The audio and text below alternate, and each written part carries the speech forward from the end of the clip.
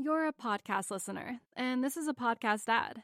Reach great listeners like yourself with podcast advertising from Libsyn Ads. Choose from hundreds of top podcasts offering host endorsements, or run a reproduced ad like this one across thousands of shows to reach your target audience with Libsyn Ads. Go to libsynads.com now. That's LIBSYN ads.com.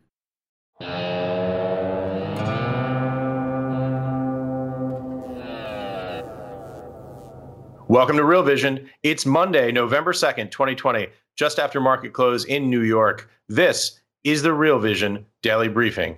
I'm Ash Bennington, joined shortly by Hedge Fund Telemetry's Tom Thornton. But first, with the day's stories, Jack Farley. Thanks, Ash. In Europe, lockdowns have officially begun. Germany and France led the way last week. In Belgium now, all non-essential stores are now closed. Spain has closed many of its borders. The UK will start its 4-week partial lockdown on November 5th. Meanwhile, the ECB is slowing down its bond purchases under PEP, the Pandemic Emergency Purchase Program. Last week, we saw the smallest amount of purchases since March, only 11 billion euros.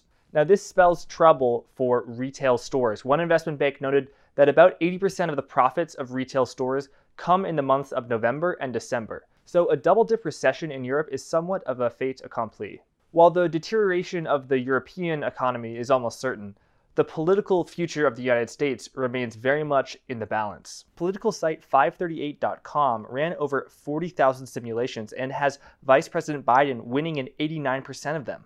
But you go on a betting site like PredictIt, and Biden's lead looks much more marginal. Who's right, the analysts or the punters? I'm sorry, I don't know if I can call them investors. We'll see tomorrow. The outcome of this election affects society, obviously, but markets as well, not just indirectly, but in very tangible ways that we might be able to see on our screens tomorrow. For example, the blue wave thesis has dominated the zeitgeist for the past month, and with it has gone the curve steepener trade. The idea being that Democrats would pass an ample fiscal stimulus package that requires the Treasury to issue lots of new long bonds on the long end of the curve to finance the budget deficit. This is why yields on long bonds, such as the 30-year Treasury, have increased over the past month, and why speculators are the most short long bonds they've ever been, as Raoul pointed out in his expert view today, the winter of discontent. But a Trump victory would throw a wrench in this curve steepener trade. Actually, the ultimate fly in the ointment would be a Biden victory coinciding with the Republicans holding onto the Senate. Whatever the future holds, we've been in a holding pattern. Despite the violent sell-off in equities last week, the credit markets have so far held firm. While equities posted a loss of 2.6% for October, even CCC bonds reported a small gain. And that happened during another month of record issuance for junk bonds. Today, by the way, the Dow and the S&P posted healthy gains, while the tech-dominated NASDAQ continued to droop. Now, I'm not jealous of the people who have to count the votes, but you know who I am jealous of? The Real Vision subscribers who haven't seen all this great content that we have just today. We've got Raoul's expert view. We've got Jason Buck doing a Real Vision Live with 2 volatility traders. We've got Mike Green and Dan McMurtry talking about passive flows in the market. We've got a crypto interview with Robert Leshner and Sebastian, who's he's our crypto editor, part of Ash's team. And then we have 3 new reports, one from John Floyd, from Warren Pies, and from Paul Hodges as well. And that's not even including the Real Vision Daily Briefing. With that, let's go to Ash and Tommy Thornton. You're a podcast listener, and this is a podcast ad. Reach great listeners like yourself with podcast advertising from Libsyn Ads. Choose from hundreds of top podcasts offering host endorsements, or run a reproduced ad like this one across thousands of shows to reach your target audience with Libsyn Ads. Go to libsynads.com now. That's LIBSYN ads.com. Welcome back, Tom. Ash, great to be here again. Big day. Great to have you. Big day. Here we are, the Monday before Election Day 2020. Where do you begin in this context? Well, I think the market is trying to price in a Biden win. I think that's kind of what people are expecting. You got to always be thinking what could go wrong. And I think the big risk would be a contested election. And with the polls tightening a little bit, I think there's that possibility. Yeah. What does that mean in terms of your interpretation of what markets are going to do going forward? How do you think about the risk of a potentially contested election, and what's the potential impact on markets? We had a contested election in 2000, as you remember, between Bush and Gore. The markets had already been selling off with a pretty rough earnings quarter previous to the election, and the markets didn't like it, and I think they dropped around 7% right after that. So I think there's uncertainty with a contested election, obviously, and the market hates one thing, and that's uncertainty. So we just have to see what happens. I mean, maybe there's a little bit of anticipation that there's going to be this contested election and the markets won't care. But I honestly, I think that I think it's a precarious time. I hope that cooler heads prevail. 50% of the country is not going to be happy with the outcome. And I think that my hope is that whoever wins will do their best to unify the country and put some things at ease as tensions out there in the world. Yeah, I never thought I'd say this, but 2000 seems like a gentler time by comparison to where we are today. If there is some risk of a contested election priced in, maybe that could become a tailwind if we get a definitive result, which we all hope for tomorrow night. Yeah, I think that there's the possibility of having a couple different swings up or down like we had in 2016. In 2016, we came into the election, the market was more oversold and the positioning was different as compared to now. I used DeMark indicators, and the Dow on, I think it was November 4th, had a downside DeMark sequential buy countdown signal. And the market sentiment using the daily sentiment index, I think, was at 10%. And yesterday's reading, last Friday's reading for the daily sentiment index was 23. So we still have some downside risk with market sentiment getting fully oversold. There's also, the setup is different also because several weeks ago we had a sell countdown on the DeMark indicators, and the DeMark indicators track exhaustion signals from a trend ending or a trend ending on the upside or the downside. So I think we're right at a place where for everybody, they just need to watch where the September lows are. And if we break the September lows and we're somewhat a little oversold, I think there's risk of a much deeper decline. And I'm thinking it could be 8 to 10% from these levels here. And you've lost some leadership with some of the big cap, mega cap names. Amazon really is broken down. I think you've seen, Facebook, Apple, and Google, they had good numbers. Apple and Facebook didn't do so well. Microsoft, the same thing. And their numbers were fine. It's another thing. The market has not rewarded good earnings. And I think that 85% of all the stocks in the S&P that reported were earnings beats, EPS beats, revenue beats. There's been a lot of triple plays, as Bespoke Research calls it, where you get a beat on the EPS and revenues and then a raise. And even when you saw that, stocks didn't really react positively as they generally you would think they would. So I think there's a lot of overhang after this earnings report that happened. Now remember one thing also, earnings started on October 12th with JP Morgan and the banks starting, and that was the exact high of the bounce from the September lows. We also had an upside DeMark. That was the day we had an upside DeMark sell countdown 13 on the S&P and a couple other indices. So my fear, and this is what I've been telling the hedge fund telemetry people, if we break the September lows, it could motivate sellers to get out. And usually sellers always sell lower. So that's the risk. If we hold these levels, we could rally, but it's going to be tough. Yeah. What does it suggest to you about the dynamics, about the sentiment that people are not getting paid right now? They're not getting rewarded for the earnings that are coming out pretty well. A lot of companies didn't give guidance, so the analyst had really no clue to go off of with guidance. They haven't had guidance in 2 quarters, so they were they had guidance that they came up with their models, and I think that it's also that stocks were priced in. They were priced in.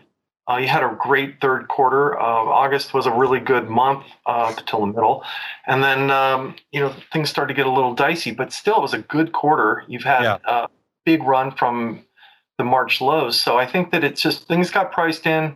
I was on last time. I think we talked about one of the things that I was watching was the plateauing of some of the economic data, and I thought that earnings data could plateau as well, and I think that's what we're seeing.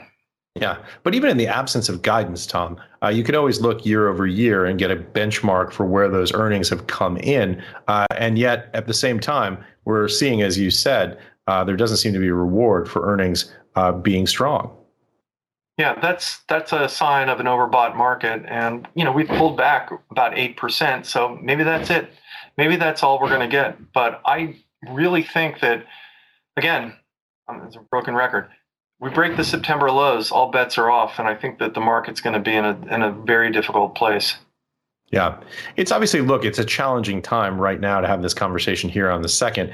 We know that there's a tremendous amount of uncertainty being priced in. We know that we could have a jump condition in several different directions 24 hours or 36 hours from now, and we could get no news. So it's a bit of a precarious time as investors must look at their screens trying to get a sense of which direction things are going. Yeah, I 100% agree. And, let's just remember there's a backdrop of COVID cases increasing, and that's causing all sorts of uncertainty. It really hit the European markets last week. They bounced today. I think that that's sort of a dead cat bounce right now.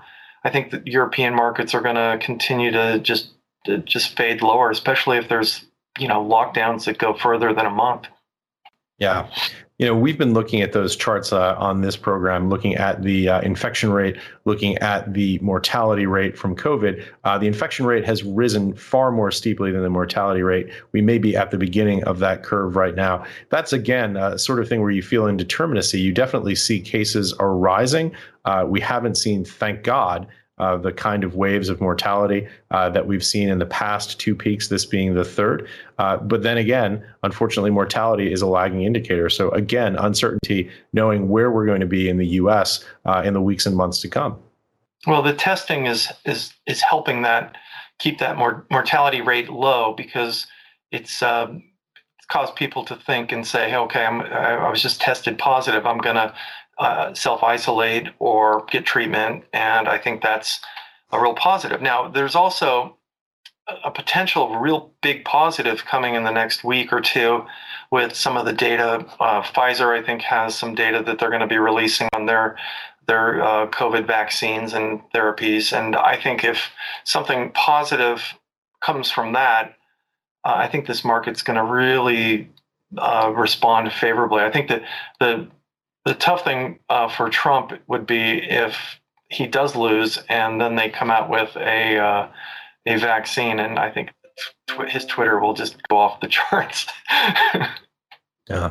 Well, thinking about some of the points that we've made here in these first few minutes, a couple of themes obviously seem to develop. It's indeterminacy, uncertainty, too soon to tell. We're going to know in a few days. We're going to know in a few weeks. We're going to know in a few months. So the question that all naturally begets, Tom, is what do investors do right now? How do you take talking heads on the screen talking about uncertainty, indeterminacy, the fact that we're going to get answers in days, weeks, months? How do you position yourself right now, and how do you think about what you're doing in this environment?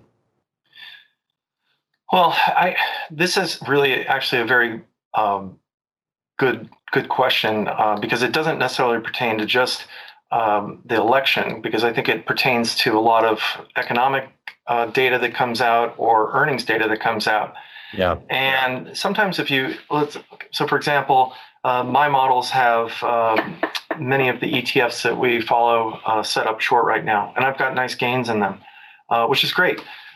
I'll stay short those, and if things reverse, I can quickly turn the other direction as the models make that change. If someone is just sitting on cash, I don't think it really is a great bet to say, I'm going to put money to work before a catalyst. And there's a hedge fund manager that I used to work with, and he would take his position off ahead of earnings results. And then once the earnings results were out and he could see with some certainty the direction, he'd be right back in it, long or short. And that would save him a lot of anxiety. And you may miss some of the upside or the downside or whichever direction you're going in the market. But I think if you look back to 2016, we had a whipsaw market that night. I mean, everybody remembers it was down huge with news Trump was going to win, and then in the morning, the market really reversed. And I said to my subscribers, I said, okay, you may not like who was elected, but buy Goldman Sachs, and I think you're going to have a good trade from there. And it tended to work out pretty well. So let's look at it this way: if you don't know the outcome of a particular catalyst, it's okay to say, I don't know. And it's okay to sit on your hands, and it's okay to have a little extra cash ready to deploy.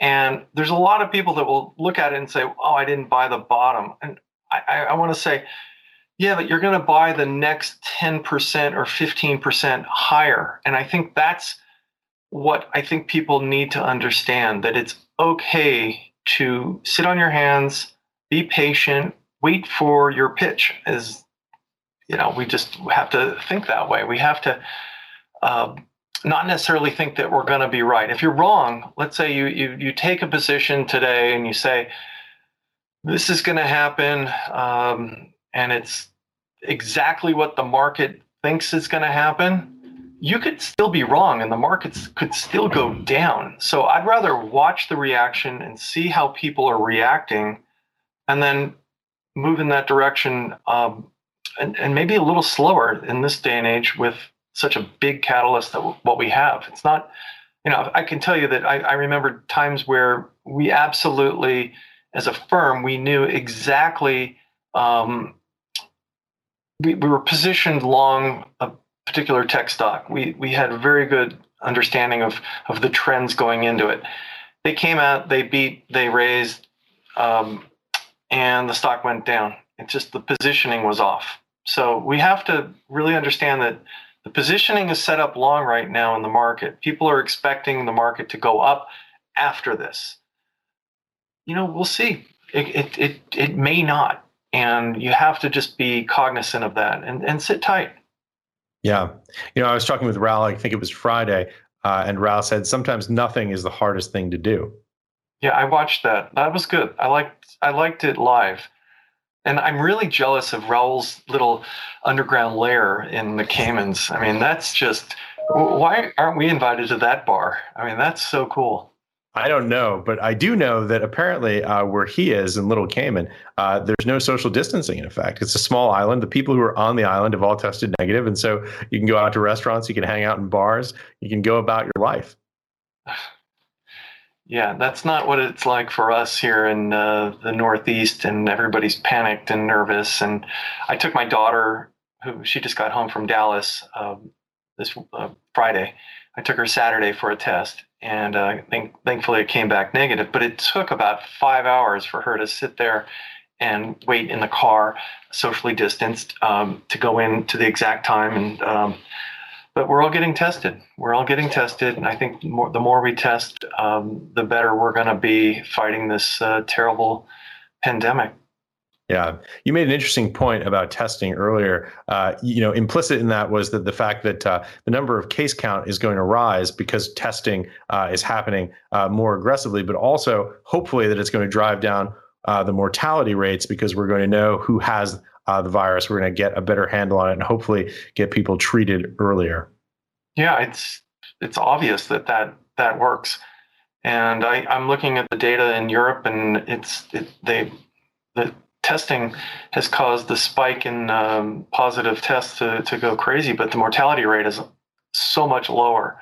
And so I'm hopeful that, okay, if we can do this and just bridge this to when we have a vaccine or therapies. And remember, the vaccine may not work as effectively on everybody, and it could cause some side effects as well. And I was talking to a doctor, and he said, this could be like a vaccine you got to get every 6 months or every year, like you do for a normal flu shot. And it's flu season starting as well. So that reminds me, I have to get a flu shot. So how do you think about all of that with regard to the dynamics of marketing of the market right now? You talked about positioning earlier, saying that we are overall positioned long. How do you gauge that? How do you think about that? And how do those factors that you just mentioned play into your view? Well, I look at market sentiment and positioning a lot. And again, the market actually saw the S&P positioning for large speculators and the COT data go up last week. That is calculated on a Tuesday, and they didn't have the rest of the week, which was a disaster, as you know.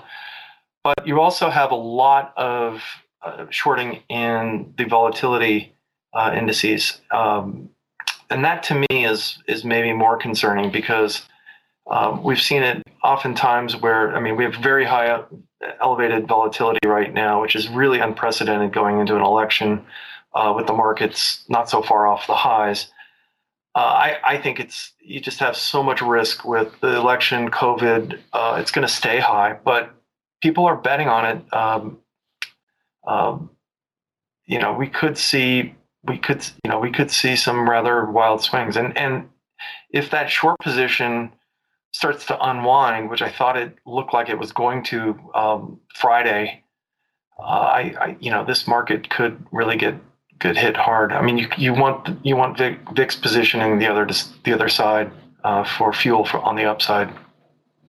You're a podcast listener, and this is a podcast ad. Reach great listeners like yourself with podcast advertising from Libsyn Ads. Choose from hundreds of top podcasts offering host endorsements, or run a reproduced ad like this one across thousands of shows to reach your target audience with Libsyn Ads. Go to libsynads.com now. That's LIBSYN ads.com. Tom, for people who are not familiar with the Commitment of Traders report and the data that comes out of CFTC, what is it and how do you use it? Well, to keep it very simple, these are large speculators versus dealers. You look for large speculators, those are like basically hedge funds, CTAs, and how they're positioned. They have to report their positioning on the futures exchange every Tuesday, so it's calculated, comes out on Friday. When you see the dealers set up, let's say, very long, speculators are on the other end. Generally, they're very short. That could cause a short squeeze, because dealers tend to be the smart money and the speculators tend to be the fast money that will move in and out. So, I remember having a conversation with Paul Tudor Jones several years back where he said, positioning is everything for me. So I look at this rather closely. It moves a little slower at times because it takes a lot to move something from a positive to a negative. They don't necessarily swing like market sentiment does.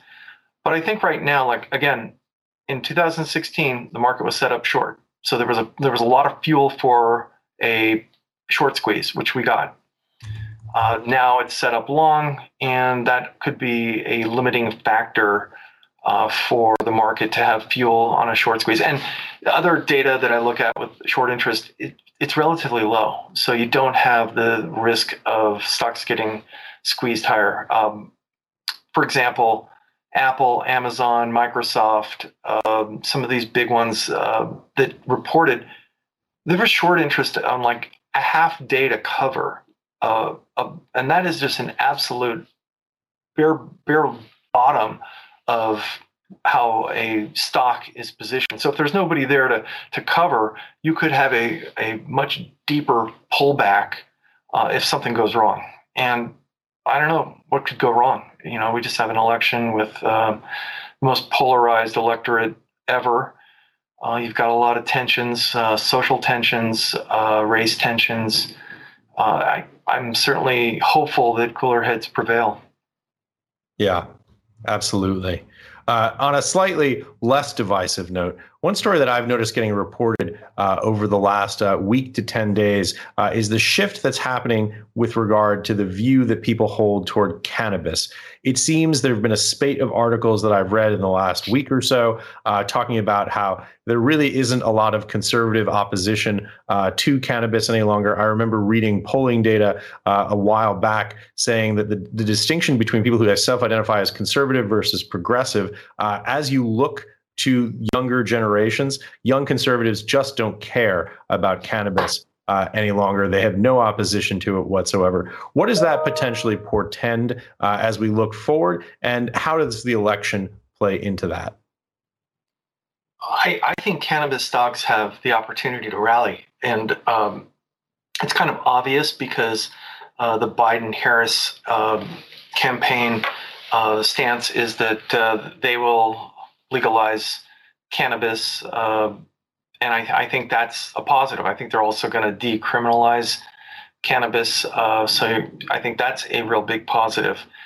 And I think socially, you have a lot of people that, okay, let's have a good time, and edibles and all sorts of vape pipes and all sorts of stuff it's sort of more common. So I think there's a upside there, and the businesses are actually doing well. There was a bubble, it burst, and now you're starting to see those stocks bottom out and recover. And I think that this is a market that likes these animal spirit type plays, Bitcoin, the tech stocks, Tesla, and if the cannabis stocks get moving, I think there's going to be a big move there. So the ones I talked with Todd Harrison, who I know you know very well, and the one ETF he really likes is MSOS, and that's a cannabis ETF. It's a newer one, Advisor Shares. It's more of a U.S. based cannabis play versus the MJ, which I also think has a lot of upside as well. That has a lot of Canada exposure in there as well. So I'm not an expert in there, but I will say that this is a sector that I think could really take off. I also have another one that I just was working on, and I don't know why, but I've played the coffee market about 5 times in a row over the last several years.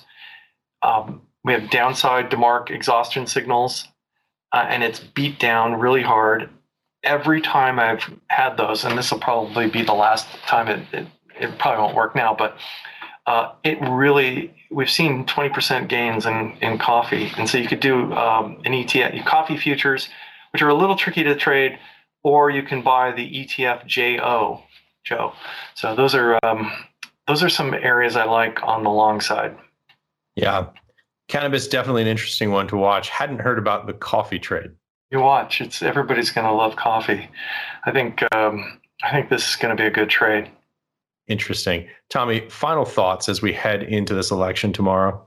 Well, look, we have a big catalyst happening in the next couple of days, and I'm not sure if we're going to even have an outcome. I think that right now it's very dangerous when people have very strong convictions of what they think is going to happen. So as I've said, I'm waiting for the catalyst to pass to see the reaction, assess the situation, put some money to work. I think that people will make money in the fourth quarter. The seasonality tends to be good in the fourth quarter. You're going to have a stimulus package one way or another that the market will start to price in.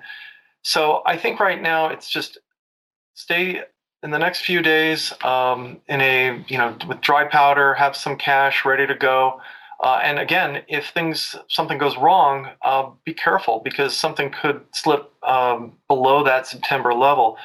So right now, I'm very cautious on both sides, and just think that one should just keep an eye out for opportunities and be patient. So be afraid of people who have very high convictions during times of great uncertainty. I think so. I think we've seen a lot of people with real strong convictions find out that their candidate didn't win. Polls were wrong. The markets went the wrong direction, even though something happened that they thought would happen. So I think there's a lot of variables there that we just have to be aware of and be patient, be smart. Don't be, you don't have to hit a home run here ahead of the election. Yeah, very wisely said. And try not to argue with friends and family on Facebook. It doesn't change anything. I have a no politics rule in our house right now. We're going to watch Netflix probably tomorrow night, not CNN or Fox or any of that. I don't have any interest. Good luck with the next 48 hours. All right. Tom Thornton from The Bubble, thanks for joining us. All right. Take care, Ash.